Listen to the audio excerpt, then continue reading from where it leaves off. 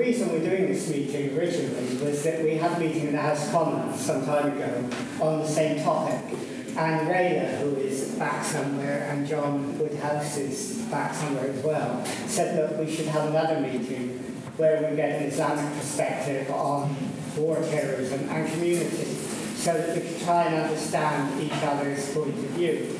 And we thought that was a really good idea, so that's when I contacted Conway Hall instead, and to see if we could do a joint meeting on this. And they agreed, and we're very happy they have agreed. What we wanted to do was find a way, and I know Rayla did especially, in which people can talk to each other. They can be blunt, and as God told me, he's going to be blunt, which is good. People can be blunt, but in that way, you try and understand where people are coming from. And then we try to see how, in this multicultural world that we're living in country, we can create the accommodations that's necessary to live together and have the sort of well-being that we all want. And this is our first attempt to try and do that, and I hope it works quite well, but we'll see, and I hope we will carry it on. The topic then is war, terror, and community. And we've got two speakers. One is Asghar Al-Bukhari, who is well known. I know he's done a lot of press and television appearances. He is on the Muslim Public Affairs Committee in the United Kingdom, and we're really pleased that he's come along and he's going to join in with this. We were going to have Saeed Ali Razawi, who is a Shia Muslim, but he got called to an emergency meeting, and he told us at the beginning of this week. And Asghar very kindly agreed to join in. Asghar is also very well known. He's a broadcaster as well. He contributes to a number of national radio and TV stations, including the Islam Channel and Channel S. He's an imam, and he has 3 mosques that he often visits, and one, I believe, is Palmer's Green, where I live. And I can tell you, Palmer's Green Mosque is an incredible mosque. It's a new mosque. It's got, obviously, the area where people pray, but it's got an education centre. And in 2001, I started the United Nations Association there. And since then, we've had several meetings in the mosque. And we had hustings before the last general election that we held in the mosque. And lots of young Muslims came. It was the first time they'd had a chance to put their views to prospective MPs. The only party that didn't turn up, by the way, was UKIP, and you could probably guess why. But anyhow, it was a very, very good meeting, and Palmer's Green Mosque is a great place, and I'm glad you're here today. Anyhow, let's start it off with the blunt approach, as Asghar says. That sort of stops it being blunt. And then we'll go to you as well. Okay? Oh, by the way, I ought to let you know that this is being recorded. Sid said he would record it and it would go on his site. So for people who haven't come, they'll have a record of it. Thanks. Thank you so much for inviting me, and thanks for everyone who's attended to hear me today. Look, there's 2 stories out there regarding... Stand up, please. Look, there's 2 stories. Okay, can you hear me? Who's going there? You've got to have the microphone then. Can't the mic go on to the lectern? I'll give it mine. Thank you, ladies and gentlemen. You can have this head. Like that. I'll just rearrange this for you. Thank you very much. Is that better? Okay, look, to understand terrorism, to understand what's going on in the world right now in relation to Muslims, the stuff you see on the news around the war on terror, there are 2 stories. One is the ideology story, what the government say, and many people who believe the government like to believe. I will come back to that. The other story, I would argue, is the Muslim story. And for that, you have to go back into history. Europe Christendom had an age-old rival in Islam, and that many battles were fought. And when Europe had a chance, finally, to dismember the Muslim Empire in the form of the Ottoman Empire, it did so under the Sykes-Picot Agreement. It was 1914, 1915. I think it was Lloyd George who said that we have to make pan-Islamism innocuous. Their aim was to completely eradicate, completely destroy this empire for it never to rise again. For the next 100 years, to ensure that, what they did was something near genius. Not only did they carve up new lands, created them out of thin air. You can see the map on the map, and you'll see these straight lines because they actually carved them up with a ruler almost. But what they also did was try to create and manufacture new identities. Prior, the kind of nationalist sentiment simply didn't exist in that part of the world. There was some tribal, there was some sectarian, yes, but generally people didn't have a nationalistic, identity of Iraqi or Syrian or Palestinian, Jordanian, etc. They were Muslims or people of the Ottoman Empire.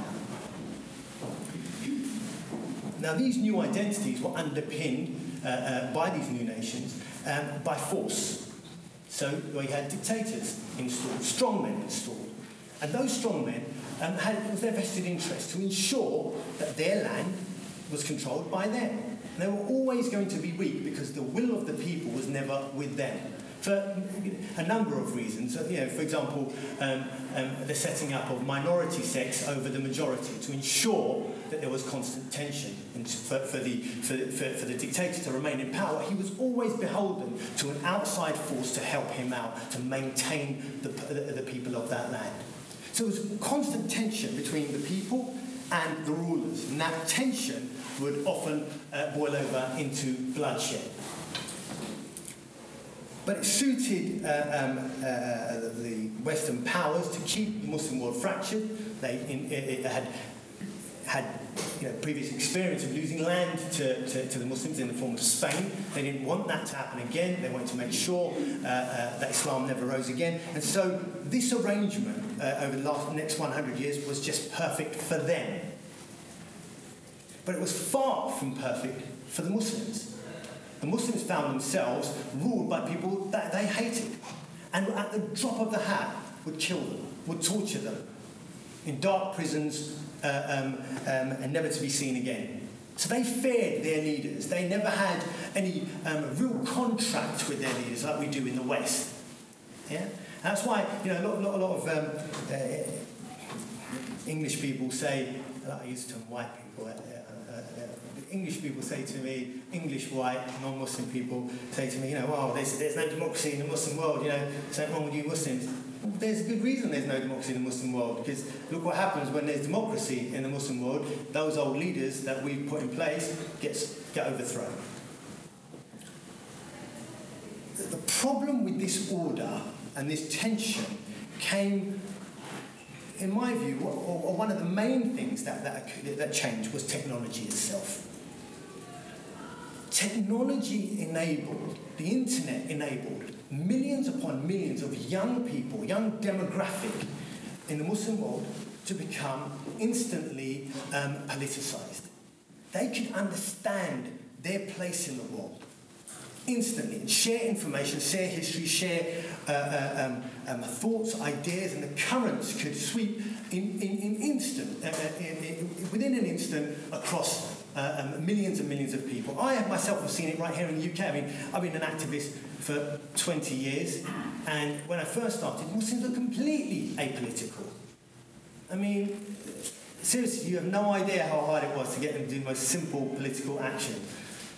But now, young people, 13, 14, 15-year-old people are highly politicised, and it's nothing to do with, me banging on about it. It's the internet, social media. It's changing the way they think. They understand the world far better than their fathers did or their even older brothers did. And this political consciousness was not driven or siphoned via the government. Not this government, not Middle Eastern governments. Information for the first time was reaching people directly. I often hear the government, I'm going to come back to it, the government say, the internet is radicalising people. The internet, that dangerous thing, the internet. And in a way, they're right. It is radicalising people because they know what's going on. It's not the internet is radicalising us. A lot of people like to say to me, oh, it's radicalising people because there's some wicked evil man with horns preying on, young children. It's just a myth. Along with technology was a massive blunder by Blair and Bush. You see, I think if I was an elite and one of the people who were making lots of cash out there, right, out of the Middle East, is I would like to keep that order. Good for me, cheap oil, yeah. Make sure those guys don't get out of their pram because we've got some guy who will murder them in the middle of the night. What I would do is maintain that order. But Bush and Blair's messianic calling led them to wage war and dismember and destroy Iraq. And that gave a space to people to take up arms, violence. Ideas can be combined with arms is the problem that we are facing. The idea that these people don't accept the order that they were forced to live in for 100 years. But the arms, they're self-evident.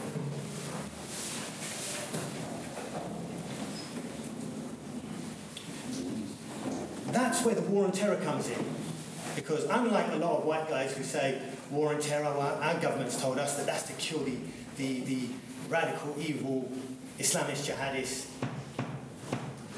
evil guy, right? The war on terror is nothing to do with that. The war on terror is an unending war for one reason, to maintain an order that they are fast losing control of. An order in the Middle East and spreading to the whole Muslim world. It's called Physicians, forgive me, let me just give you the name of this group. Physicians for Social Responsibility recently did a research on how many people have died since the War of Terror have begun. Mainly these people will be Muslims. And they said that the minimum was roughly 1.3 million, and they said could be as high as 2 million. Other researchers say that the figure is double that. When you think about that, 2 million people dead in 10 years, Muslims. That is carnage on a whole new level. For what? Are all those 2 million radical Islamic jihadists, whatever propaganda world they want to say, is that why you would kill 2 million people? What are they trying to stop here? See, here's the government's conundrum. If they say what I'm saying to you, the average white guy who elects them is going to say, well, why are you doing that? I don't really understand why you have to kill 2 million people over there. I get that we might get some cheap oil out of it, but I'm not too comfortable about it.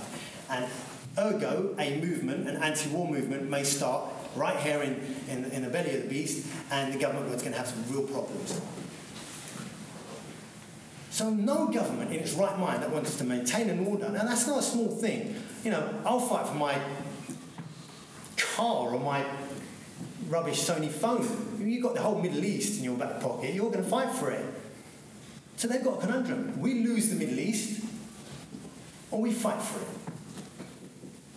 So they told their people, and they had to make their people pliant and make them understand and make them agreeable to it. They said something that appealed to their prejudice. It was genius. The more I think about it, the more I think, wow, how cool is that? They knew that the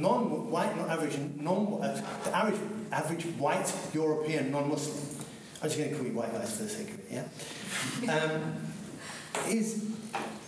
Had been trained for over 1,000 years to have a kind of mistrust at the very least, hatred at the worst of Islam and Muslims. Go back and read your history, look at the images of Muslims throughout Western European history. Dark people ready to stab you in the back or kill you or murder your wives or marry your wives, right? there was always this undercurrent of negative stereotypes about Muslims. They didn't go, we didn't launch the crusade and go and murder 70,000 people in Jerusalem, men, women and children, because we loved them. There was a hatred there that drove that, and they played on that. And no different now. So what they said is this: how do we get these guys, our guys, to back this war? And so what they said is, these Islamists, these jihadists, look how evil they are. And they showed these evil guys, and no doubt they're pretty evil, right? And they said, that's what we're trying to stop. Now, how can you, right-minded, good white people, not agree with that? How can you in your right mind say that we shouldn't stop these guys?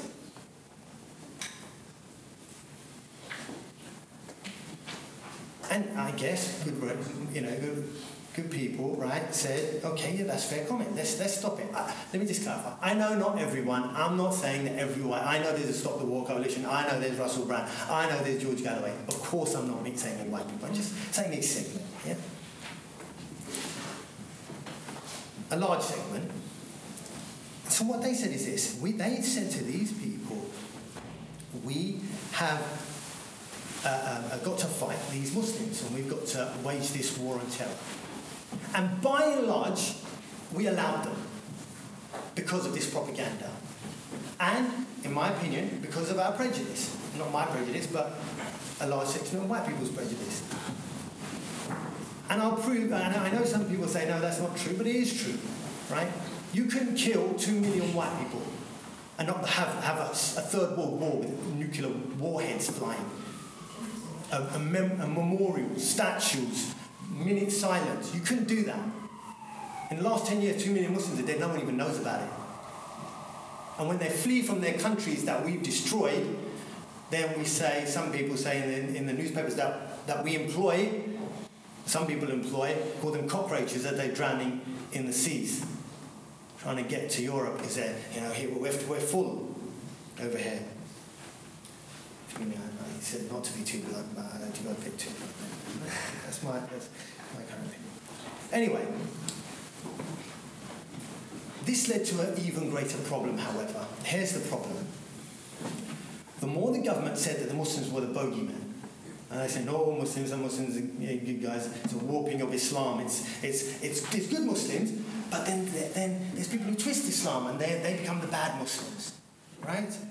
The more they followed this narrative, it was so ludicrous, so nonsensical, yeah, that a lot of the right in this country and a lot of people, the elites who are right, started to basically just mean, yeah, I get your point, but it means Muslims, right? And so you turned on the TV, it was anti-Muslim. You open the newspaper, there's always a story about Muslims. Muslim paedophile, Muslim this, Muslim kicks the curb, trying to damage, Britain's great infrastructure, right? So the fact of the matter is, the Muslim became the bogeyman in Britain, because that's what you have to do. If you're going to attack someone, you can't have them great guys, are you? You're not going to allow nice guys to be killed. Yeah, there have to be something bad about them, right? So Muslims in this country, as they became demonized and vilified, and the government started coming out and lying to the public, and Muslims knew full well it was a lie. Muslims knew full well it was foreign policy. The fissure developed. The contract between state and its citizen, the Muslim citizen, fractured, or began to fracture. And so that's where you have the people leaving this country, going to join ISIS or Al-Qaeda or whoever, because they no longer saw this government as legitimately looking after their concerns. That's difficult to accept, but that's my contention. You can ask me in Q&A if you disagree with me. Muslims no longer felt equal in this country. And they have good reason not to feel equal. The fact that so few Muslims have turned to violence is a testament to the moderation of Islam.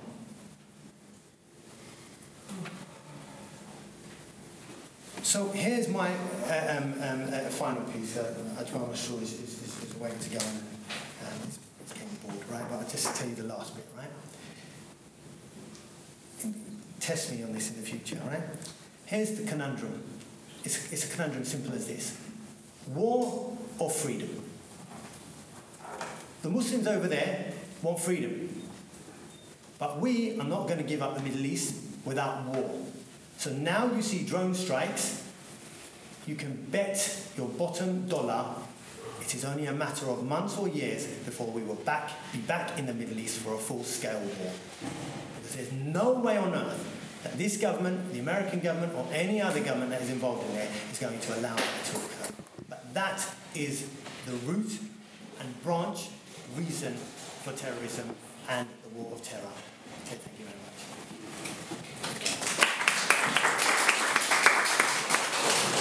Okay, thanks. That was a good laugh. That's very good, thank you. Let me just say one thing. If you ever hear music, as this meeting goes on, there are 2 tango sessions going on each side of us. I'm just wondering if any of our people might be here in the tango in one state. Anyhow, thank you. That's what I was over to you. Well, then they would have been tangoed quite well. But thank you very much for inviting me. And I'm not sure if I can follow the example set by Asghar. He normally does say things bluntly. Firstly, Assalamu alaikum, peace be on you all. I will hopefully give you a theological perspective. He's given more his analysis of the geopolitics of the Muslim world. Theologically, what does Islam say about all this? Well, I don't want to say what doesn't Islam say about it. It's more important that we actually look at what does Islam say in a more enlightened and a positive way. And that's missing from our discourse. That's missing from our conversations. There's a misunderstanding amongst Muslims and non-Muslims today that Islam is an unenlightened religion, a religion of backward people, a religion of a people who are not interested in education, a bunch of people who are only interested in fighting and ritualistic worship and blind following their old faith and their doctrines and dogma. I want to challenge all those ideas, and I want to really tell you that is not Islam. That is not the Islam I follow. And that is not the Islam I have been trained to teach others. I'm a cleric, so I do this every day. The first word of revelation that came to Prophet Muhammad, peace be upon him, wasn't to fight or to pray or to fast or give in charity. The first word of revelation was read. God's first command to Muhammad was read. And he was an unlettered prophet. He did not know how to read or write. To self-deprecate yourself, there'd be nothing better than to come to your society and say, guys, God has just told me to tell you to read when I can't read.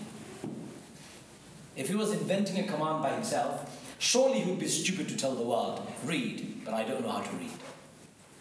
He wasn't making it up himself, because he did not know how to read or write in his entire life, never learned it. But he read the words of God as it came to him. Now that's quite difficult to accept, I understand. It's quite difficult to understand. And I also understand it's quite difficult to grasp the depth of it. But we don't have to go very far.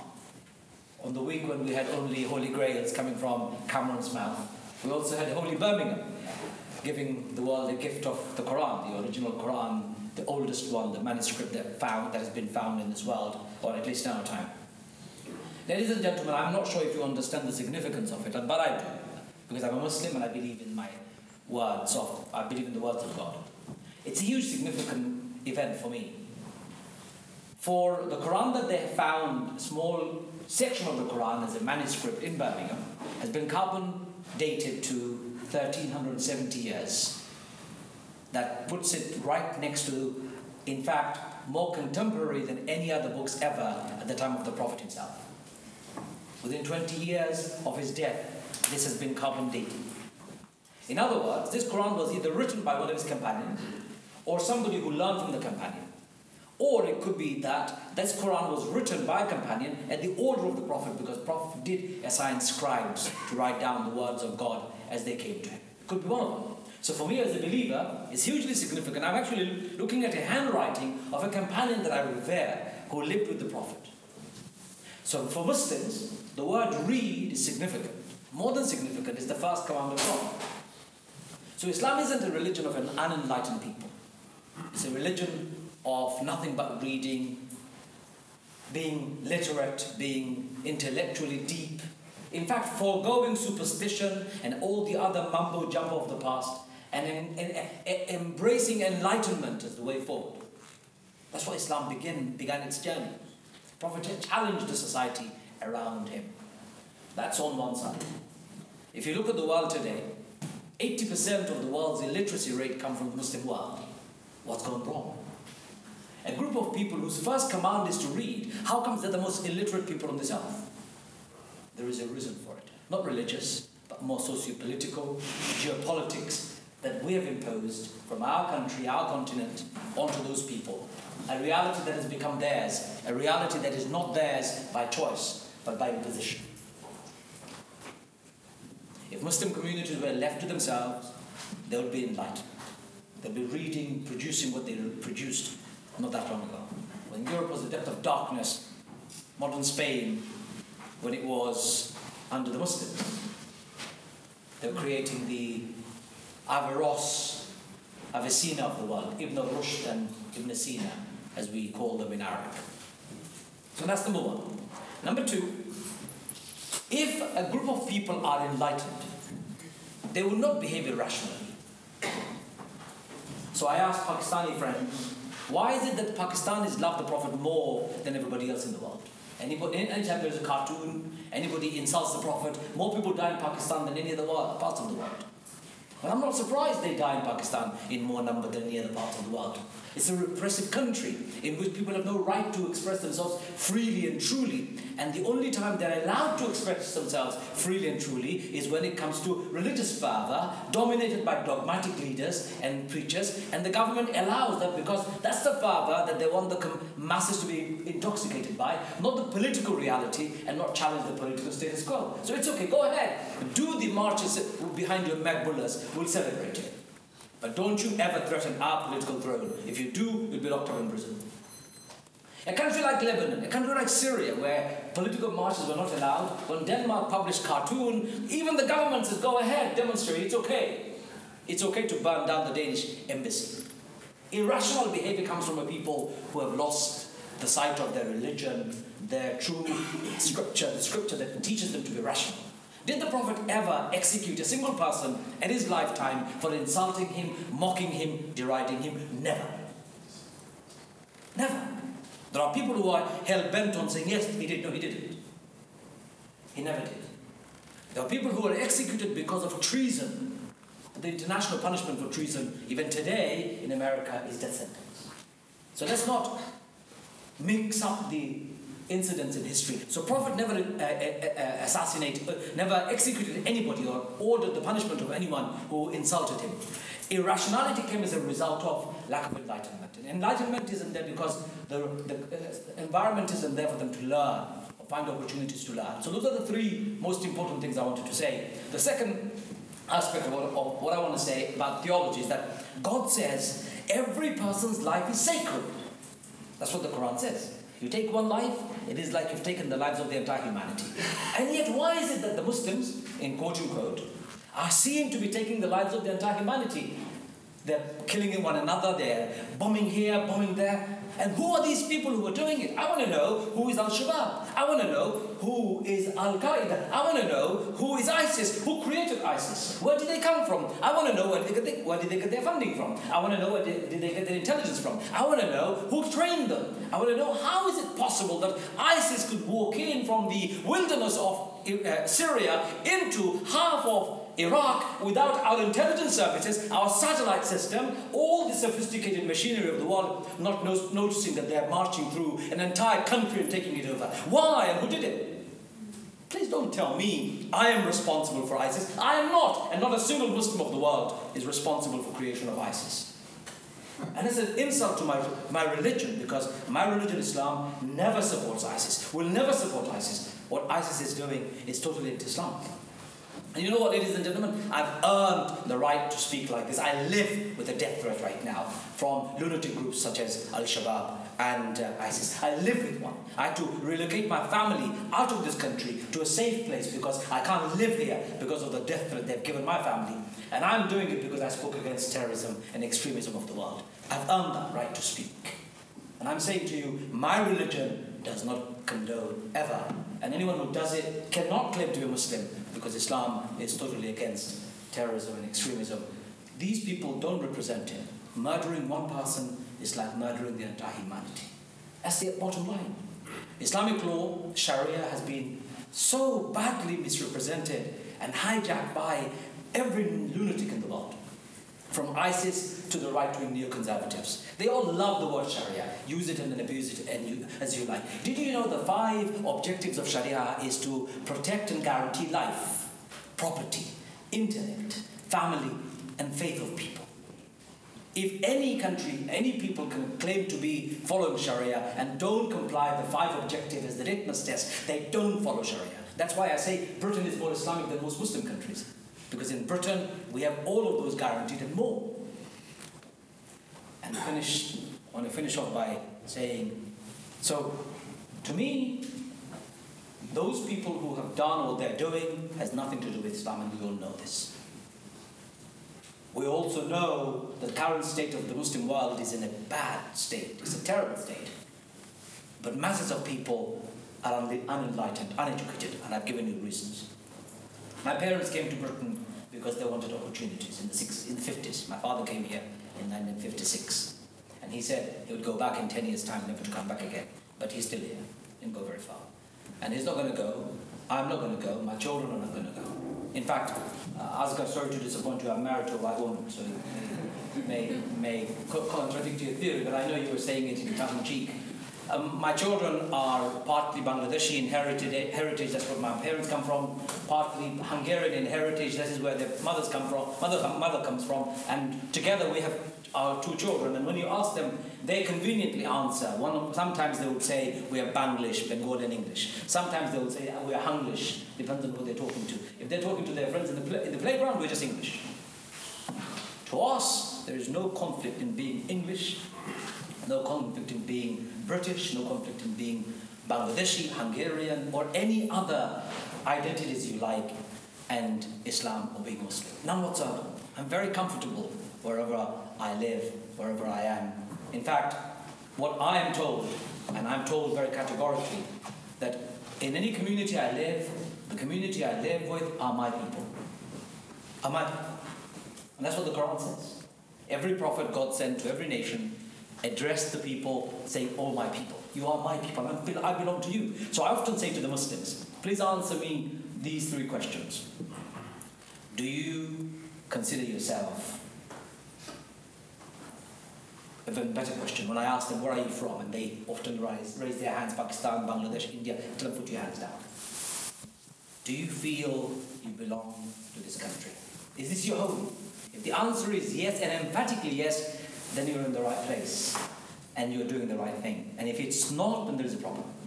Do you believe people around this country, everyone, regardless of their color, their background, their religion, their ethnicity, or anything for that matter, they're your people? And if the answer is yes, fabulous, you're being a good Muslim. And if the answer is doubtful, then there is a problem. And the last question I ask many Muslims, or most Muslim friends, that will you be prepared to do everything for the well-being of this country and the people of the country in which you live? Yes, the answer must be. If there is any doubt and hesitation, then there is a problem. You're not being a good, loyal Muslim. So there is no conflict in being a Muslim, being British, and living in this country. But when it comes to talking about politics, when we're dishonest, that's when we have a problem. When we have our foreign policy based on self-interest, we have a problem. When our international agenda is determined by unethical trade organizations and lobby groups, then there is a problem. And when British values are straitjacketed and narrowed into a small corridor of litmus tests or measures, do you support Israel's right to exist? Or do you condemn Hamas? Or do you support homosexuality? These are values that has been thrust on our face. If you don't support it, you're not British enough. Since when did they become British values? Since when? Prime Minister in his recent speech made those explicit comments, and I found that disgusting. To me, British values to be tolerant, respectful, to promote equality and justice, be a solace and a haven for people who are persecuted around the world, be the objective broker of peace and justice in the world, to speak the truth, be be honest and hardworking, be the people who are punctual all the time, we keep our promises. Those are British values. But by the way, they're universal values too. They're also followed in Timbuktu. So, ladies and gentlemen, theologically I feel very uncomfortable when people isolate me and say, you're Muslim and therefore you don't belong here. I feel very uncomfortable. So now I've made it my mission. I've made it my mission to call Britain more Islamic than any Muslim countries. Thank you very much.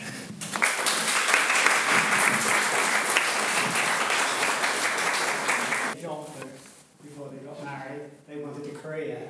Their mothers, on the other hand, were a bit the other way round. In other words, in the Muslim community, there is a sort of generational conflict going on that I went through in the 60s. You know, when we were sort of being created and we had a break from the fourth generation who wanted to recreate parts that never existed. Is that going on in the Muslim world as well? Yeah, it's up to me. I mean, absolutely. Look, you know, my father and my mother came from different parts of the world, and they're different cultures, they have different values. You know, I mean, I'm about to say values. That's always going to be sensitive, but you get my point. Yeah, they're you know, different parts of the world, they think differently in many respects. So when they come here, completely different culture shock. You know, they like to hold on to you know, their home country, and they want their children to try to hold on to something that they've never even been to most of their life, right? Now, the only time I remember going to Pakistan was on 6 my dad used to go, we're going to go on holiday. I go, hey, Disneyland, no, we're going to Pakistan. That ain't no holiday. Every time I used to go there, I used to get, you know, little runs. So I don't want to go there. But in other words, the point is that there is a disconnect. Yeah, you know, you at the one hand, they want you to adhere to cultures that they understood and they find. And I think that's perfectly natural. I don't think there's anything weird about that. I'm sure if English people go to Pakistan, they want to hold on to some of their culture. You know, so it makes sense. And do you see that situation happening in mosques? Yeah, of course. I mean, we grew up with that clash, and we still do see that. Young people come to me often saying, Imam, can we speak to you because you speak English? Many of the other Imams don't. You understand? I mean, I'll give you a classical example. I also do a lot of counselling, one-to-one counselling for people. I had a client who came to me after 6 months of research as to which Imam this particular person could come to and be comfortable and not be judged. And this person was gay and was wanting some advice from the theological perspective. And what do I do as an Imam? Do I give him judgments and banish him to hell and say, forget about you, mate, not interested? Or do I take him as a client? So on one hand, I have to grapple with my own prejudices, but I have taken him as a client, and it's fantastic. I have learned so much about life from him. And he says to me, I have learned so much about life from you. I have another client who is Iranian, Shia, from a different background, a very different tradition. And he came to me recently saying, I want to complain about God, and I'm upset with God, and I want to find an Imam who listens to the complaints that I have. And I'm quite happy to entertain that. So there are lots of changes happening, and these are all happening very fast and rapid, and they will continue happening. So my children, when they grow up, they will probably say, oh, Dad, he's too archaic, he's not modern enough. We'll find somebody more modern, or they become modern. That's natural. But I think where the differences are is not in difference in values, it's difference in priorities. So for my parents, priority was to support their families back home where they came from. For me, I'm sorry, Daddy, that's not my priority. My priority is to make my home here as comfortable as possible. So when my mother asks me for donation, I have an allocated budget for my mother that I give her in donations, and I know where it goes. She goes back to Bangladesh. And she will not ask me anymore, and she will get disappointed when I'm building a well in Gambia, or when I'm giving money to a Palestinian cause, or when I'm giving money to Uganda or Rwanda. So priorities have changed, and that is good because it's contextual and it's needed. Okay, let's bring you in now. Ryder, would you take the microphone around so that we can get people's questions recorded? Who would like to ask a question? Jane, you come. Hi, thank you. Fascinating hearing your stories there. I read once that in the Quran, women are seen as equal to men in the eyes of God. They're born as partners together. Of course, in the Bible, it's woman is born of man, of Adam. So I think it's quite interesting the way that Christian religion seems to have enabled women to become more equal, yet Islam still doesn't seem to have gone very far down that road and seems to not be following the Quran. So how true is that? What's in the Quran and what's happening in Islam in relation to the role of women? I mean, we see it obviously, but Okay, let's take three. Sorry, how is that relevant to the topic? War, terrorism, Islam? well, what's the money starting to go? So how can they go in? I disagree. I think it's very relevant. Hold on, Ian. Can you hear me? Yeah, right, go ahead. We can hear I you. came here hoping to hear rational voices. I've read the Quran. I've got friends who are Muslim. And what do I hear tonight? People who say they're blunt. I've learned tonight that the Muslim world in the Middle East, before these dreadful Europeans descended, were all Democrats. They could all elect their own people. I mean, what I'm hearing tonight fills me with utter despair, because I don't hear people who want to be engaged, who want to take any responsibility for anything. It's all the Secret Services, the Americans, Bush and Blair. I'm filled with despair. Okay, let's take one more point and then we'll come back and answer your despair. Gentlemen. Hi, thank you for your fantastic talk. There is no such thing as an empire and a democracy. These two things do not exist together. An empire is something owned by the church or whichever particular religion is dominant. And therefore there can be no democracy, which basically upholds the human rights of the individual. So asking for the last 100 years and for no dictatorship in your given country is impossible because there is no democracy. So my question is, which is more important or higher, which is the highest law, the human rights law or the law of the Quran? Okay, let's take that one first. Incidentally, can I tell you that in September, we're actually, our next meeting here is on the subject, is human rights universal? Or is it different in different cultures? And so we're going to debate that topic. But that's an interesting point. I mean, just to do a sort of preview to that meeting, do you want to take that point out? Do you think human rights, there are human rights which go across the board? Or do you think that there are specific cultures? Theology, right? I prefer that one answered it, but that's cursory, I'm not a theologian at all. Please, could you speak louder? Sorry, apologise. As far as the theological question, I'm going to let Ajmal answer, and he's far more logical than I am on theology, right? But from my from understanding of the Quran and human rights, I think they're the same thing. I don't really understand it when even Muslims say to me, this kind of, Quran and human rights. That whole point of the Quran, the whole point of a God, the whole point of God creating mankind is to be good to each other. What's the point? That's to me, the whole point of religion is about human rights. I don't think religion is about rituals. Personally, Muslims sometimes get upset when I say that, but the whole point for me, for religion, was about human rights. But theology, I'm going to hand it over to Do you want to take that human rights? There are loads of questions, all of them are interrelated. So the human rights issue, Asghar is absolutely right in Islam. I think the questioner was asking, is human right, does human right, does it come first or does religion come first? Was that the gist of your question? Yeah, which usually, Yeah. of course, But one is a dictatorship and the other is a democracy and a collection for the people. So I think to mutually exclude them would be an unfair narrative from a Muslim perspective. I can understand the perspective you're coming from, and I think Asghar began that story by telling us that the world has emerged in today's discourse with two narratives. One narrative is very dominated by a secular narrative that we see today. There is one which is religious, and the one which is religious, I adhere to the Islamic narrative here. And number one. Number two, there is perhaps a misunderstanding or maybe an assumption on our part that when human rights declarations were drafted at the United Nations, Muslims were not involved. I think that's also a misnomer. Muslims were involved. In fact, many big theologians, including some of them are great scholars that I admire and follow, were actually architects involved in making that human rights declaration draft in the earlier stages. And I can give you the names of those scholars that I have or follow greatly. Ismail Razi al-Faruqi being one of the ones who was known as the father of Islamic intellectual thought in America, migrating from the Middle East and living over there.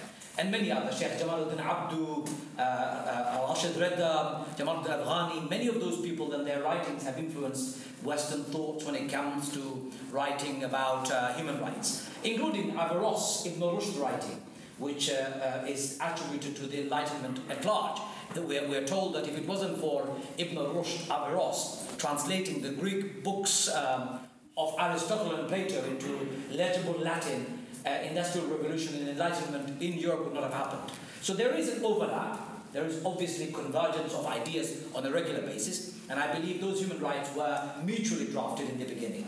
Now, where there is a slight variance, we have to accept the variance. We can't all expect everyone to agree on everything. So, for example, the variance that you would refer to, or I would refer to, would be on the issues of sexuality, homosexuality. There are two narratives. Let's learn to live with it. We can't force the other to accept our ones as absolute truth. And that's the reality of life. So Islam takes one and the other. So human rights and Islamic law, are they in conflict? I don't see them in conflict. I think they're mutually inclusive and they can work hand in hand. Just to come back to the question about women in Islam. Again, there are Muslims and there is Islam. There's a great writer whose name is Muhammad Asad. In his book he wrote, don't judge Islam by the behavior of Muslims, but judge Muslims by the yardsticks from the Quran and the sayings of the Prophet. And you will find in Islam that spiritually, emotionally, socially, in every aspect of life, man and woman have been given exactly the same equal right in the eyes of God. Now, how men and women treat one another in their social context, I'm sorry, it doesn't necessarily always fit the Islamic bill. My parents come from Bangladeshi background. When I got married, my wife and I were walking along the road holding our hands. My father freaked out. He hit the roof. How dare you do that in public especially? And why is that, Dad? He goes, well, you should not be doing that. So my wife reacted. She's a Hungarian woman. She said, am I inferior somehow that I can't hold your son's hand? My father said, no, it's nothing to do with inferiority. It's just that we're too embarrassed to express our intimacy out in public. But you're not. So there is a slight difference even in that cultural expressions. And some of these cultural expressions then stem into behavior in aspects of society.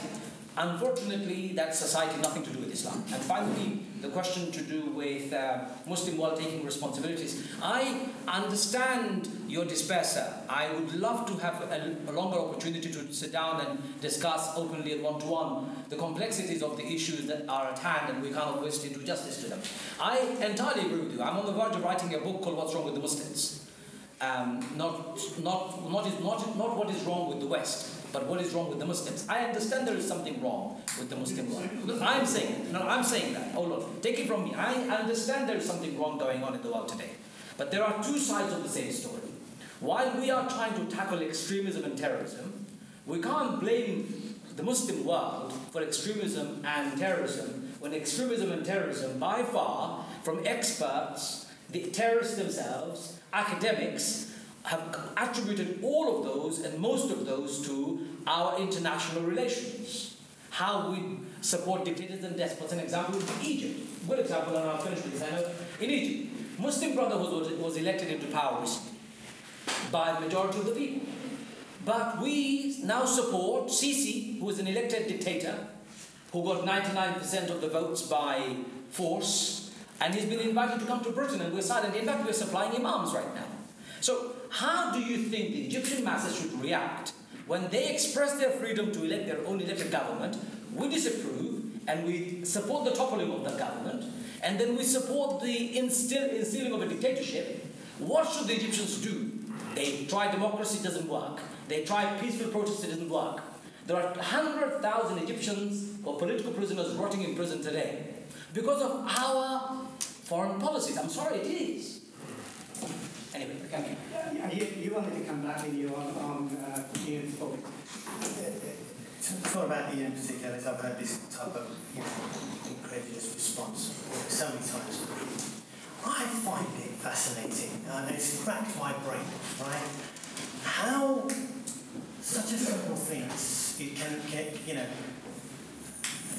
I know some people don't like it. Many non-Muslim white people can't get their heads around it. What can't you get your heads around? In Iraq, before the first bomb dropped, we murdered 500,000 children due to sanctions. What part of that can't you understand that might upset someone? No, let me finish my point. We've ethnically cleansed, or helped ethnically cleanse, 4 million Muslims and Christians in Palestine. We destroyed Iraq. We destroyed Afghanistan. We have set up dictators. No one can deny it, right? From Egypt all the way through the Middle East, even toppling, and Obama admitted it, an elected prime minister in Iran. Which part of that do you think, when they're torturing, murdering people across the Muslim world? As I said, after 9/11, in the last 10 years, we've killed between 1.3, according to not my statistics, but it's academic research by physicians, 1.3 to 2 million people across the Muslim world in the war of terror.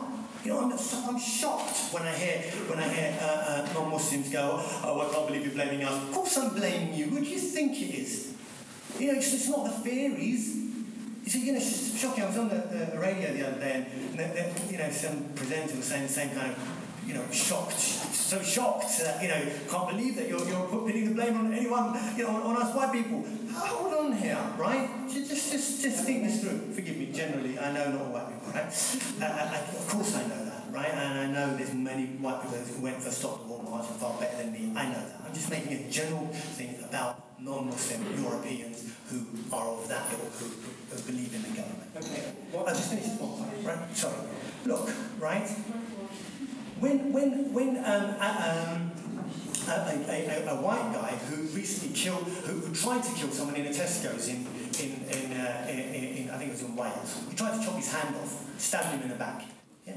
The BBC headline was this: "Revenge for Adebayo." So now he has a reason. A white guy goes to kill someone, chop his hand off. Was a reason. He was angry about what Adebayo did to Lee Rigby. Right? And when Charlie Hebdo, those attacks that happened at Charlie Hebdo in France, I think it was 238 attacks, Islamophobic attacks occurred in France. If you ask any non-Muslim, you go, why is that? Oh, because of Charlie Hebdo. If you have, why did you attack Afghanistan? 9/11. There's always a reaction by, people who understand that from white people. They have a genuine reaction. Why you attacked 9/11 so that people want to bomb you? But when Muslims do it, I just can't believe it's because of us. Why? Okay, listen, what I want to do is I want to try and keep the answers short so we can get as many... I want to get as many people in as possible. Sadie here.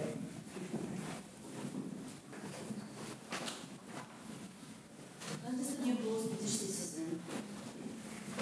I understood you both British citizen. I'll try to speak up. You're really okay. I understood you both as a British citizen. Yes. You are unhappy with British politics. Are we all unhappy? I think the audience here, basically, we are here all because we're unhappy.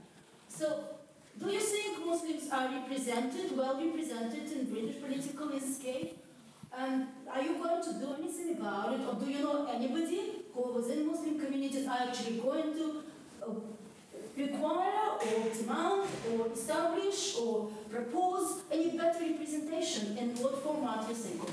Okay, and then the lady behind you. Over there. It seems rather absurd that you chose to use in your discourse on combating the war on terror the same essential differences that feed the ideologies behind the war on terror. What determined to use this representation? Two essential groups that are in complete contradiction have different properties. What determined you to use such a discourse that only creates... Sorry, what the point is... That there are differences between Muslims and what Mr. Azhar called non-Muslims or whites. And these are the differences that the two ideologies, military, either Islamic or Christian, are trying to ratify as being essential one can win. Okay, well, I've got that. And then this gentleman behind me. My name is Sami Hussein. That shows that I'm Muslim. And I'm deeply disappointed, like the gentleman here, because I can see very nice, very educated, good people at heart. They are equally sitting there talking about something, and especially when they brought Iraq, and I am Iraqi, and I am sorry, all your information is wrong, and it's not true. It's the media bias which tell you that, and we want to prove to the world that Muslims got nothing to blame for. We are to blame. I know most of the politicians now ruling Iraq. They were here on benefit in London for 30, 40 years, and now they are all criminals and thieves. What am I to do with that? We elected them. We elected peace. Now, I thought I'm coming here to listen to two Muslims, but on both sides. One explaining how good Islam is, and the other one who say the truth about what Muslims doing to themselves. Isn't that should be fair? When you say you are talking about terror, we are the terrorists.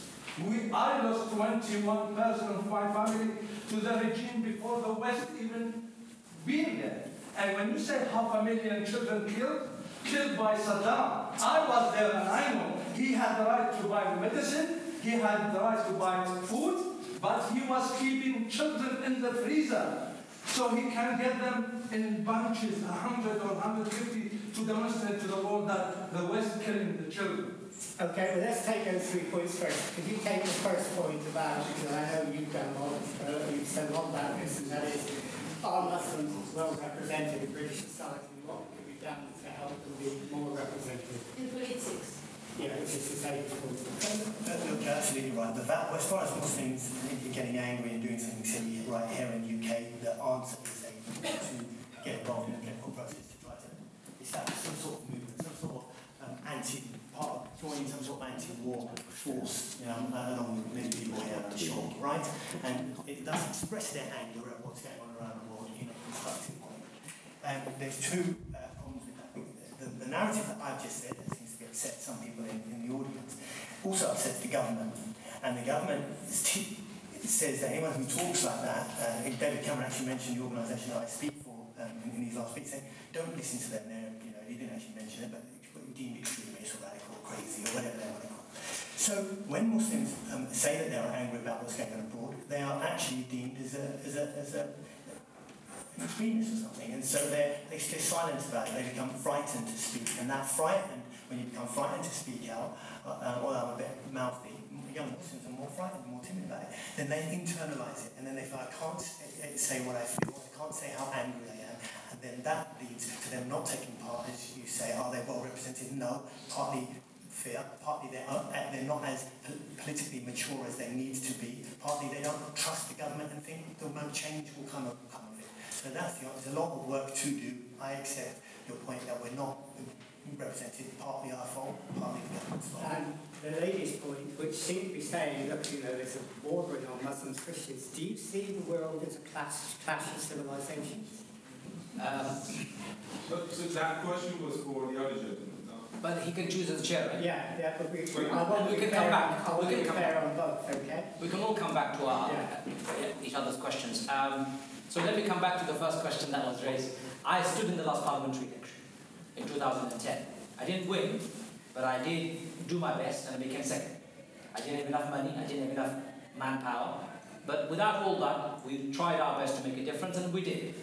So that's the first answer. There are lots of people who are trying, but there are lots of barriers that we need to overcome, and those barriers are the ones we need to work together in overcoming collectively.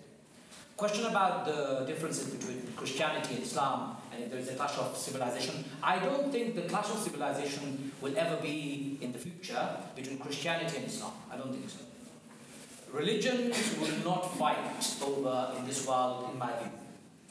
The clash is going to be between, and please forgive me for using the word, but I will have to do it, between religion and secularism.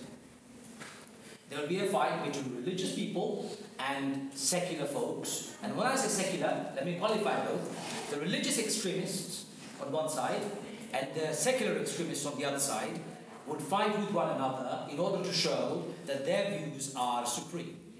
And the rest of us who are in the middle will just be the victims of it. And I don't want to see that myself. I want to see that change. I want to challenge that. But unfortunately, that's the way things are going at the moment. And the question that my friend, Iraqi friend over there earlier on raised, just to add to your pain that you have shared with us, before British government waged its illegal war in Iraq, Saddam Hussein came and has been in power for a long time. You may want to reflect on who did prop up Saddam Hussein in his power, who armed him, who trained him, who sustained him because he was fighting the Iranians. Iranians were then our enemies. So I'm sorry to disagree with you that yes, British government was wrong in waging a war in Iraq because it was illegal. Of course, we all know that. But Saddam Hussein was also supported by British government before, when he was also a tyrant and a dictatorship. I don't think Iraqis ever had enjoyed freedom in a natural way for a very long time. And I think that's true for... we had the British Empire in Iraq, we can't have it back again. So to end the point, it's not just your country, it's not just Iraq. The entire world has seen this problem. The problem of dictatorship ruling the world. How do we get rid of them? We can't get rid of them because they find arms, intelligence and support from us. If we truly are democrats, we should just leave them to it. Let them fight it out.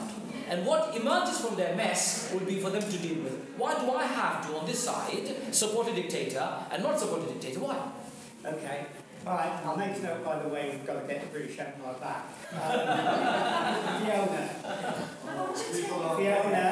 Fiona, you wait for the microphone because that people won't be able to hear you. I'm sure you can hear in this room if you speak up. I want to tell you that the secularists are indifferent to your religion as long as you keep it private. The state, in other words, we don't have to pay for it. Okay, that's fine. Okay, so I mean, I was sure. I think we can agree with that. Okay, yeah. I mean, functional secularity is welcome. It's fantastic. Okay. But there has to be separation. But I can't be forced from the discourse in public because I'm religious. You can't force me out. I'm going to be speaking my mind. I don't want to impose my religion on you. Of course I don't want to. But I don't want secular world to impose the secularity on me. I want that equality of discourse. I say there should be a marketplace for all this. Let us all compete fairly and respectfully. I'm happy with that. Okay, but that's a relative judgment. That is another debate that we're going to have, I'm sure, secular versus religious, because it's just on the Muslim thing as well. I mean, Christians and Jews and so on are all, support a view that you might have held then. Secularists hold a different view, and I think we need to debate that. And there is also a growing secular Muslim movement, although I know Muslims sometimes don't like to hear that, and that I think we need to debate as well. But let's take another point. Anyone? This gentleman here. Okay, I've got you, don't worry. I'm just wondering that underlying all of these issues is hardly anything to do with religion. It has to do with corporate interests. Yes. Really, and I think we should address that. Yeah. And we are all victims of these corporations, including the British people here, the indigenous population, because the corporate media control what we think, indoctrinate what we think, and I'm not just including corporate, I'm talking about the British, the BBC as well. So really, I mean, it is about money, it's about resources, it has nothing to do with religion or secularism. I would like you to address that question, because this is really the serious problem we are facing today. Thank you. Okay, and the gentleman back there. So my question to both of you is that why don't we as Muslims, because I consider myself a Muslim from Iran, why don't we consider that stuff like technology and science will actually get us far? Why don't we focus on that instead of trying to not be the victims all the time? I hear in the news, Muslim states, Muslim, that we actually buy into some of those lies. We start believing it ourselves. Why don't we, for example, concentrate on science? You talk about, 10th century, 11th century, 12th century, you talked about Ibn Sina, you talked about, there was Al-Razi, there was Omar Khayyam, you had all these greats. What happened to our, Muslim world. I think we can actually get it back, but we have to focus on the right thing instead of actually focusing on banning this, banning that, or, you know, food to into the toilet, you know. I hope you understand. And are you saying we should use technology to do that? No, what I'm saying is that we should concentrate. As Muslims, we concentrate because we were great once. But I see a lot of Muslims these days that, you know, go back and then, you know, they get really upset when people say, for example, Richard Dawkins was talking about, you know, how science, the Nobel Prize winners, 20% Jewish, not a lot from the Muslim world. You know, the Muslims got really upset. I know it's not the right thing to say. No, it's not. No, but the one thing we have to consider is that there is a problem in our world. We need to actually focus. See, you disagree, you completely disregard the problem. There is an issue. The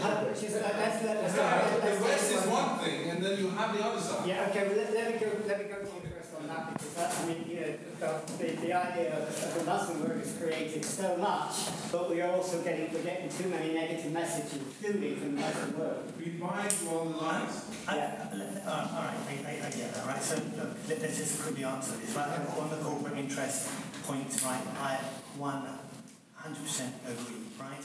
I think there's a convergence of interests, and that's why the wars that we're seeing, the war in Israel that we're seeing, is occurring. As I explained previously, right, there are interests. You know, cheap oil is $1 trillion business, right?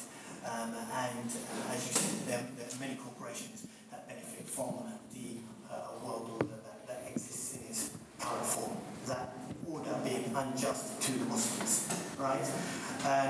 But it's not only, forgive me for disagreeing on this, it's not only corporate interests. As I said, there's a convergence of interests, right? I would urge everyone here to read a book called The Last Crusade, quite eye-opening, right? When Donald Rumsfeld and George Bush and his cabal of neocons were sending around their memos, on the top of it there were biblical quotes. When they bombed, when the bombs were dropped on Iraq, many of them had verses of Isaiah on the sides, and the gun scopes that were killing Afghans, there were codes that directly linked to the Bible. Not to mention the classic crusade words from Mr. Bush and Mr. Blair. Mr. Bush and God's, his connection to God, and Blair's connection to God. So there is age-old prejudices from various reasons, various groups that have a reason why they dislike Muslims, you know, in some way or another, and they converge to ensure that the Muslim world stays as it is. Just very quickly. Do you want to take a step on this point? Because that's a really interesting one. That, you know, the problems of the world are corporate and economic. They have to do with the fact that people want control, and they use religion in order to get acquiescence for that control. And that's happened throughout the ages. Often they use Islam rather than religion, but today they're using religion. You were nodding very much when you said that. You want to respond? I agree with the gentleman in the sense that there is an alliance of the grand thieves, I call them, the corporate industries who like to profit from our misery on a regular basis. That's the problem. Both Muhammad, Moses, and Jesus fought the greedy bankers, multinationals at their times, if there were any multinationals, but certainly people who were very greedy. And there are chapters of in both the scriptures talking about it and talking against it. So I agree. The influence on the world of media is just beyond belief. Fukuyama wrote, I think, in one of his theses about the manufacturing of false consensus, and said that's what the media does very well. And I've been a victim of it myself, and I've seen communities being victims of it. And then the apology is only one-liner at the bottom of the footnote of the editorial, but the attack and the demonization is the front headline. This is how majority, and which newspaper sells and is read most in this country? The Sun and the Daily Mail, unfortunately. Those are the two newspapers that are, or at least Daily Mail is found at every airport for free of charge. Everyone is taking it and reading it. So there is that problem. What are we going to do about it? Can we publish, for example, an alternative narrative to the Metro and the Evening Standard narrative that is coming out every day and 10 million Londoners are reading it in the underground? No, because Metro has got the right to distribute in London, paying London TfL, our government, huge amounts of money. If I want to compete for it, monopoly applies, sorry, no competition. I've been told I can't distribute leaflets or a newspaper outside an underground station because Metro has bought the right. So whether we like it or not, there is a grip, there is a hold, strong hold. And that's how we are, in my view, intoxicated in believing in a particular narrative. Can we challenge that? I would like to. Will I be successful? I don't know. I won't. Just to go back to your point, just about the issue of why not revert to science and knowledge and get more of our scientists, etc. Small country like Israel, illegal in some of its behavior in occupation, we condemn it vociferously, and yet it produces the largest number of biotechnology industry and IT programmers, filmmakers, producers in the world today than any other country. Hold on, small country, and I'm just giving you a comparison, even if factually I'm incorrect, some of it is correct, that they do a huge amount. So there is a reason for it. There's an infrastructure. It hosts all the best brain of the Jewish communities who can come and do anything they like in Israel and get the support from the government. That is for sure, you can get that. But today give me one Muslim country where a Muslim scientist, a Muslim genius could be housed and said, please come to our country, we'll do everything for you. There isn't any. Do you know why there isn't any? Because, hold on. We have Muslims in the West. Hold on, let me finish, please, let me finish. No Muslim country would host those Muslims in order to, what I call, become more geniuses and produce the best for the world. So there is a brain drain from the Muslim world to the West. They come here and they do contribute. But that doesn't show in the positive light the Muslim world. Because there is a brain drain. There is no retention factor within the Muslim world. What job is it to actually... No, hold on. Let me finish my narrative. Okay. So in the Muslim world, it is impossible to do that.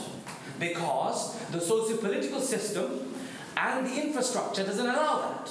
So if somebody becomes, for example, the Grameen Bank's founder in Bangladesh, Dr. Yunus, he became such a threat to Bangladeshi government that Bangladeshi government barred him from traveling, confiscated his wealth, caused him havoc, and he's a Nobel Prize winner. Unfortunately, my friend, too many dictators and despots don't like brainy people. And for as long as that continues in the Muslim world or developing world, we will not see developing world getting any better. So I would like to see developing world becoming free, democratic, and enlightened by masses so they can change themselves and see a better future for themselves. Okay, hold on. Do you want to make a very quick response? And I want to get other people in who haven't asked the questions. So my point is with the, all right, I totally agree with you all that, the Muslim countries are, I understand, but we have Muslim population in the West. Yes. Recently, a female, Iranian female, won the Fields Nobel, the Fields Mathematical Award. Why don't we as Muslims get behind these people and support them more instead of supporting this imam and that imam who are irrelevant? Agreed. Okay. A lot of people go to talks by these imams that talk nonsense. We should go and support. We agree with you. Okay, let's gentleman here.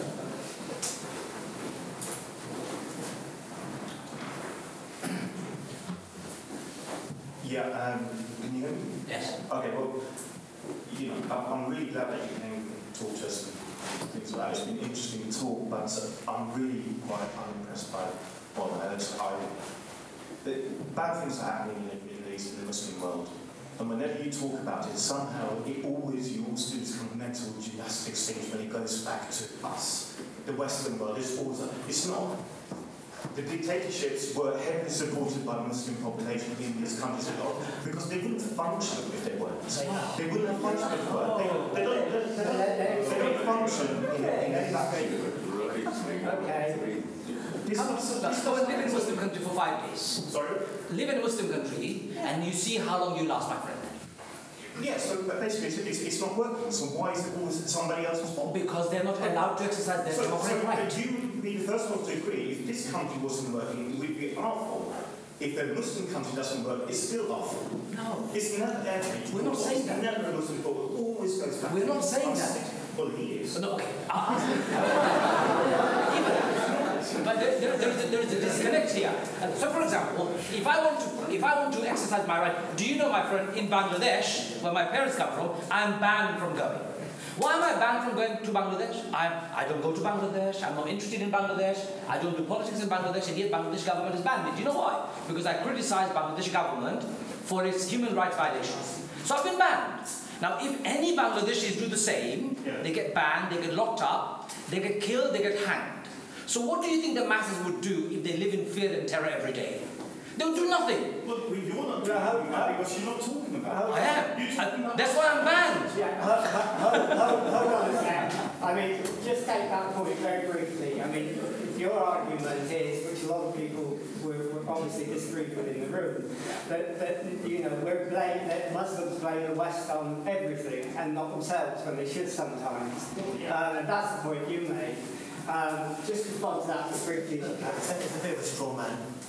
I'm not saying Muslims are angels, that everything they do is perfect. Of course not. There's lots of any society, you know, any economy around anywhere in the world, they have to do things better and they do things wrong. No, I'm not saying that. I'm saying that in a broad context, the destruction, the whole-scale destruction of over 100 years of a people has led that people into the state it's in. Are they perfectly blameless? No. But does that mean, does that allow Europeans, the Western world, to massacre millions of people? Statistically, that is a fact, right? Over 100 years, proper dictators who torture, kill, maim men, women and children, to destroy whole societies who no longer can function. So I keep hearing these arguments. Oh, why? I say be a bit more respectful. Why aren't we more enlightened? Why don't we have more scientists? You don't create hell and then wonder why flower-throwing hippies are not and philosophers are not being produced. You don't have. Can I finish my point, please? Forgive me. Let me finish my point. I apologise if I wasn't.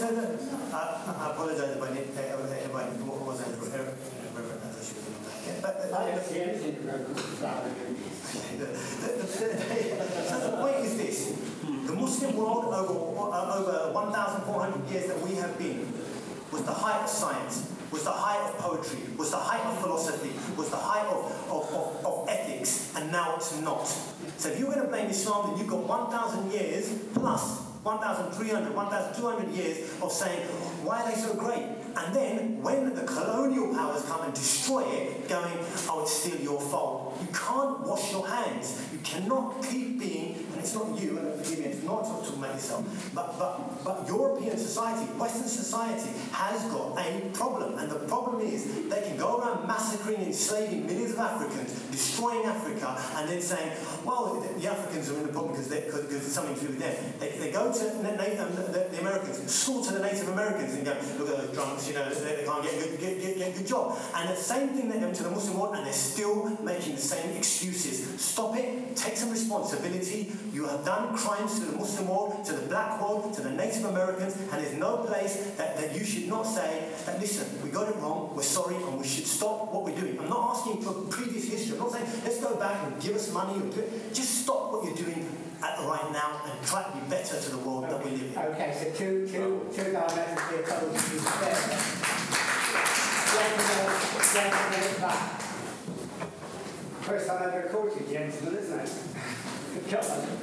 Yeah, you can hold it on. First time, I will stand up high. I think the whole problem goes back to British, US and French imperialism. They've plundered the world. There was 200 years of Ottoman Empire. It involved its own jurisprudence. It involved its own legal justice system, which I meant by that, and it involved a position on women much the same as the Western world did.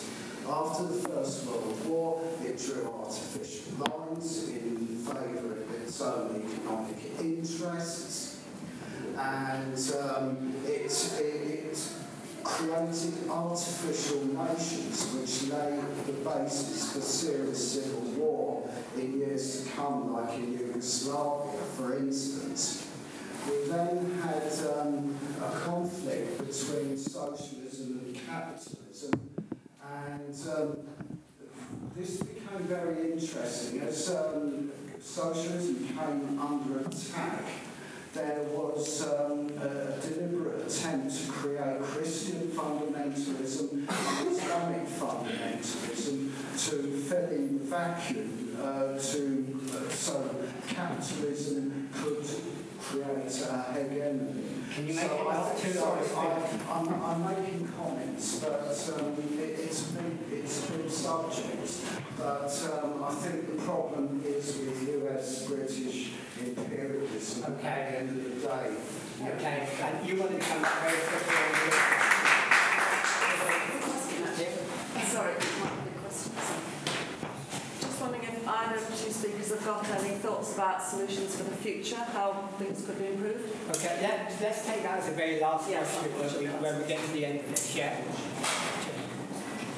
The question was, what solutions have we got for the future? But we'll take that right at the end. Yes. Okay. Someone else. Gentleman at the back. I've got a very short question. Do you want to wait for the microphone? That will make it a longer question. Very short question. Am I right in thinking that the Quran is called a warning from God? It's what? Is the Quran rightly described as a warning from God? No, that's not the name of the Quran. No, is it described as such? It's described as a reminder, nadir, which is a reminder, Furqan, which is a criteria, healer, which is shifa, hidayah is guidance, but not a warner. Not what Prophet himself has been called as a warner, but not the Quran itself. And what is he warning of? Of the moral consequence of people's greed, of our inequality, on issues of unfairness, on godlessness, on heedlessness. His role was to warn humanity of moving away from the natural discourse on which they should be living. Is that what to do with the end of the world? But the end of the world is an inevitable truth that we all have to be warned about, that the world will come to an end. Get ready for it. Well, as Blake said, where you read black, I read white, because I don't read the Quran. I mean, in that way, Quran and any other scripture warns you about lots of things. In that way, in the definition of warning, anything can be a warning. You know, red light is a warning. So by that definition, yes, Quran, Bible, Old Testament, New Testament, they're all warnings. I mean, just read Revelation and see how it's impacted on Revelation and the Quran would say. Okay, but I mean, is your point about religion generally taking this position, are you arguing that from a secularist point of view?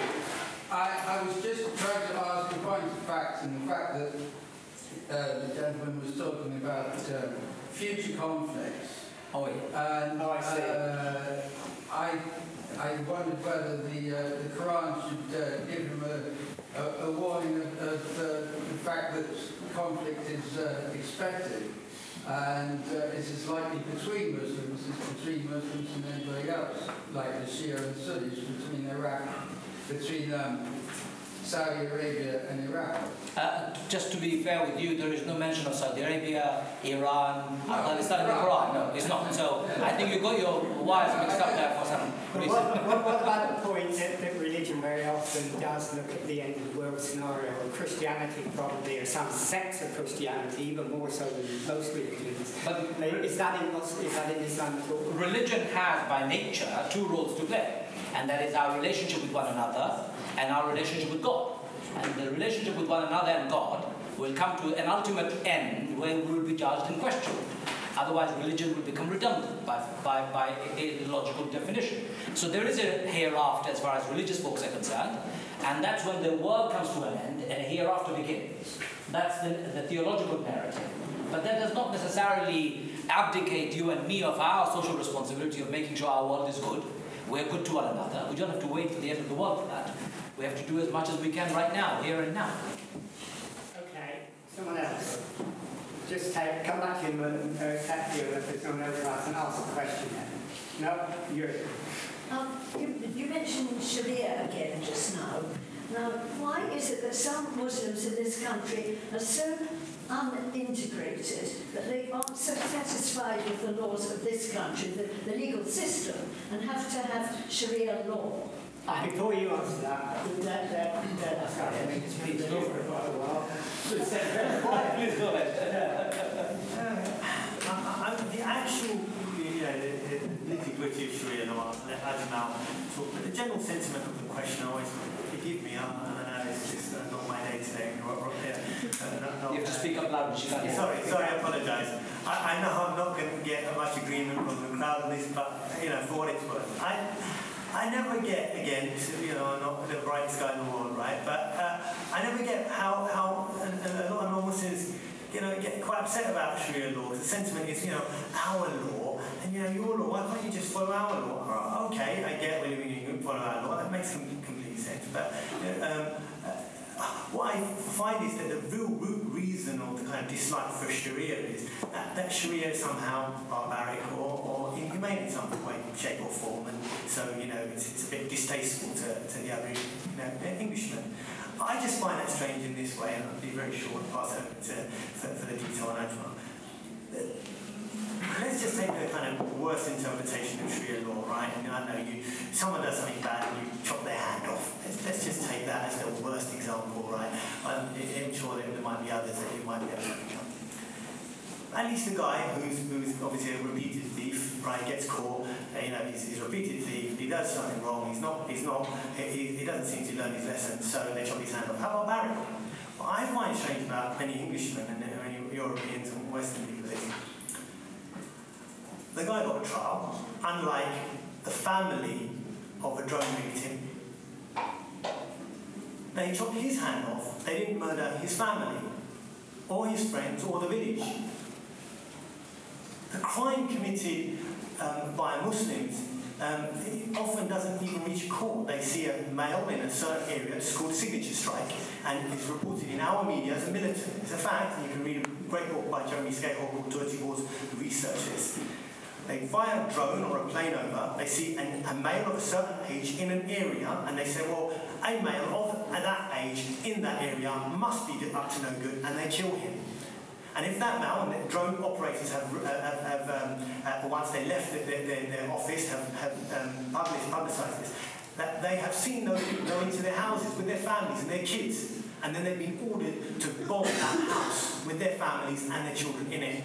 So I always find it strange, forgive me, when I hear people talk about the barbarity of Sharia law. The law that you gave Muslims far, far worse than Sharia law could ever be to us. Okay, who wants to come next? Anyone? No one else hasn't spoken?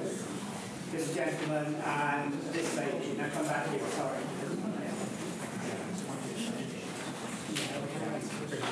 Thank you. I found this very interesting, to say the least. My question is in regard to identity. I find this sort of dichotomy between Muslims and British citizens to be very confusing. My father is Pakistani. Forgive the white face, he married a white woman as well. And what I don't understand is the million people that, you know, protested the Iraq War, for instance. I found it an illegal war, but I'm not going and fighting in Syria and so forth. So this narrative is sort of very interesting, that it always seems to come back to the West as some kind of entity that is sort of wholly responsible. Do you think that is harmful to have that dichotomy between Muslims and British citizens when I don't think it exists? Okay, and there's a lady back there. Hello. First of all, I know various different people have expressed problems with different groups. Some people have talked about British imperialism or American imperialism or things that have been done by Muslims. I just wanted to make a point. I spent last weekend in Lithuania. We don't hear anything here about the problems they've had, about people being sent to concentration camps by the Russians and also by the Nazis. They've had a terrible history recently, and the reason I bring that up is that I think we all need to understand that man is the most disgusting, aggressive, barbaric, violent animal this planet has ever seen. Therefore, for the future, what we need to see, whoever the group is them putting their best efforts into creating a good society. So I would like to see Muslims supporting scientists, etc., supporting their young people if they're living here, integrating into this society, forgetting things like Sharia law. That has nothing to do with our society. If we had Sharia law, we'd also be burning witches. We used to do that, but actually we stopped that several hundred years ago, and I think it's for that reason that we find it very hard when we hear about things like Sharia law still being practiced. Now, obviously, you can practice Sharia law in other places. That's got nothing to do with us. But we know, because so many people are coming here, that the British government and British people do try and do their best. And there are opportunities here. You know, when I was young, people said you couldn't get on here unless you were aristocracy. You wouldn't hear anybody say that now. It's a meritocracy. I've seen so many people rise. I've worked with black people, I've worked with every person, and there's been absolutely no problem. If there's a problem, that person creates a problem by being a victim and having a chip on their shoulder. And that's what I would like people to take away, and that's what I'd like to see the Muslims doing, being positive and working together with everybody here, and not going off on a tangent which upsets everybody and makes them think, oh my God, we've let you all in, and the next thing we're going to have is violence on the street. Because we just all want to live in peace, and we want to go forward in a really great way. Thank you. Okay, well, each of you take those points, because we don't have time for you to take all of them. The whole question about identity is an interesting one. If you take that one, because is there a problem between British and Muslim identity? It's a fascinating question, actually, because I think Dom alluded to that behind you earlier on. The question of identity is fascinating and very, very interesting, and in a way to the crux of this, right? But I think and it is problematic, but also therein lies some solution as well. Here's the thing. When I was young, right, we were Asian. Islam was just our personal business. It was the drumming up of seeing us on the television, on the media, described as Muslims, unless, of course, Mo Farah, Muhammad Farah, wins a gold medal, then he's one of the great and wins again, right? Obviously, if it's some terrorist guy, then he's a Muslim, right? So the fact is that Muslims are constantly on the media as Muslims. And so we realised very quickly, young people, right, and realised that we were othered. We were another. They didn't say, British guy, commits terrorist, British this, British. They used to say Muslim this, Muslim paedophile, Muslim this. Everything was Muslim. Everything to do with our identity was given to us.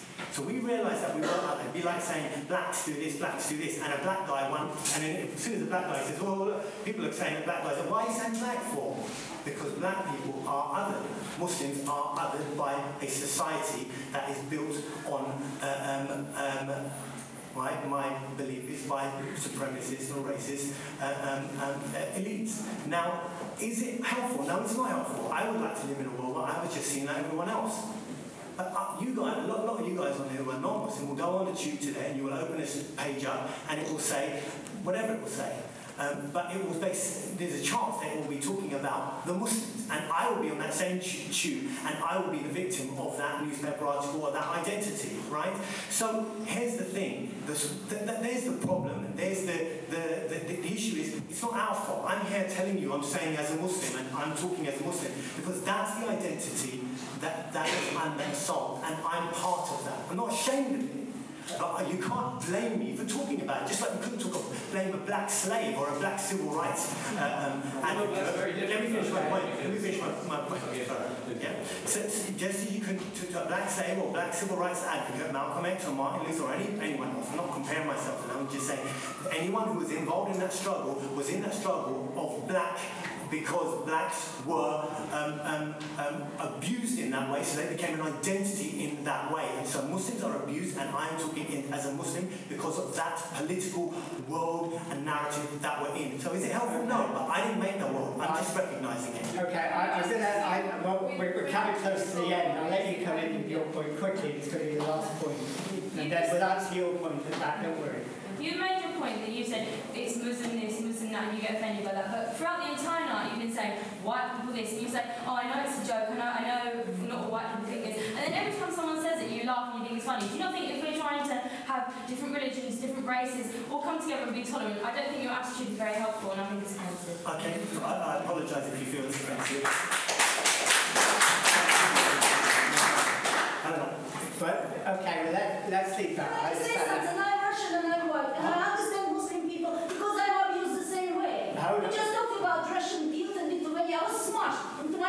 Lithuanian people for speaking Russian. I was 14. The racism there is outrageous. So you need to understand, there's not just white and black, Muslims, it's actually this community, the British community, is not at all tolerant and welcoming to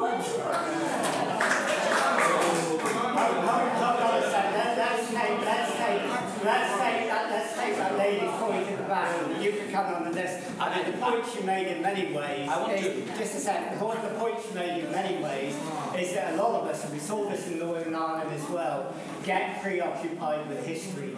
And in some ways, we've got to move forward from that. How do we do that? And that goes to the question that you raised. What are the solutions to moving forward? How can we find commonalities? How can we move on? How can we work together? How can we sort of forgive those things that have divided us in the past, so that we can work together in the future for some sort of commonality? I'm standing up so I can see you, Alex. When I sit down, I can't see you. It's not, I find that very rude on my part. Sorry for answering your questions earlier by sitting down. So, when we talk about the future, we have two choices, in my view. One of my teachers told me a long time ago that you have three choices. You can destroy your enemies completely, kill them all, and you then survive. Or you dominate them and rule them, or you coexist. And I am for coexistence. I'm for us living together. But living together requires getting to know one another more than we have done so far. So your question about Sharia and burning of the witches doesn't help, because that indicates that you have no idea what Sharia is. Absolutely zero. And hold on, you've had your chance. Zero knowledge of Sharia yet in public. You are very happy to deride a sacred concept that is believed by 1.8 billion people of the world, 1/4 of the world's population. They believe, they revere it in their heart. Hold on, they revere it in their heart, and they would like to live by it in their own circumstances, in their own context. Without understanding the implication, you made a generalized point that may upset a lot of people. I'm giving that as an example of how our lack of knowledge can cause a lot of trouble. I'm a Muslim. I wholeheartedly believe in Sharia. 100% I believe Sharia is a good thing. Now, do I believe Sharia should be imposed on anybody? No. I don't even believe Sharia should be imposed on the Muslims. It's a personal choice. In a Muslim society, Muslims are majority. If they want to live by Sharia, that's their choice. I can't say no to that. If that's what they want to do, let them. That's their choice. They have the right. Do I understand enough about Sharia? I don't think West understands enough about Sharia, because masses of people learn about Sharia from their newspaper or television programs, which associates subliminally, actively and inactively, consciously and subconsciously, Sharia with chopping off the hands of the thieves, stoning adulterers to death, and all the other barbaric punishment that you and I associate with backwardness and barbarism. Unfortunately, that is not Sharia. Can I? Would you allow me to finish my? That's very rude again. That's not equal. So in Islam, Sharia as a concept is known as a lifestyle. The Arabic word Sharia means a path that leads you to God.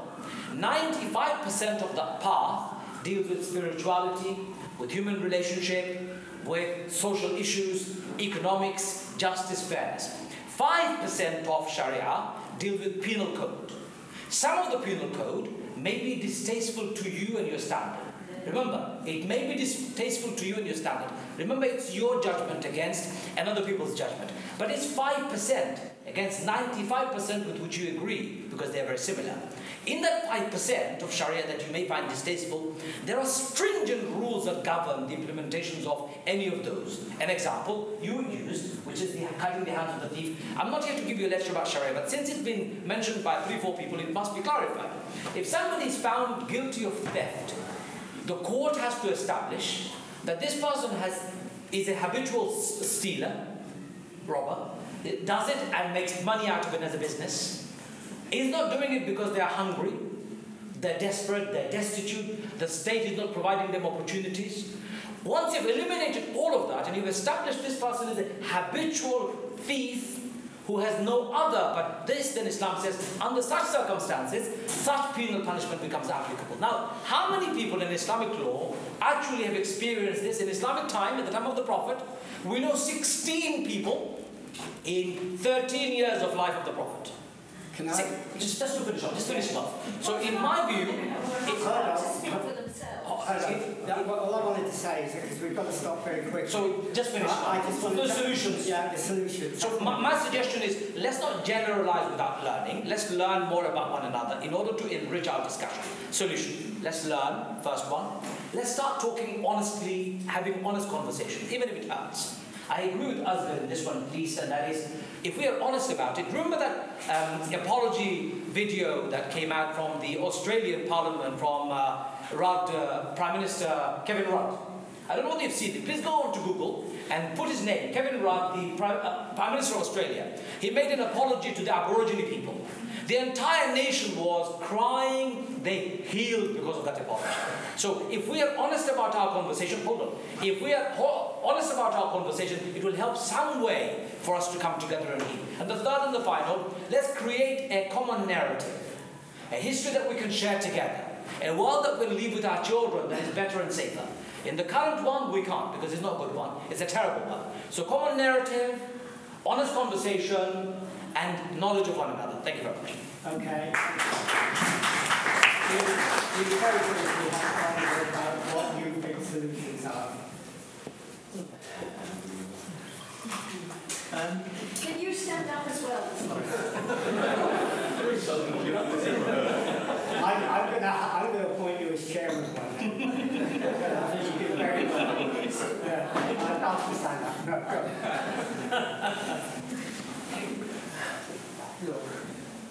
Look, we're in a world of propaganda, we're in a world of war, and it's not getting any better out there.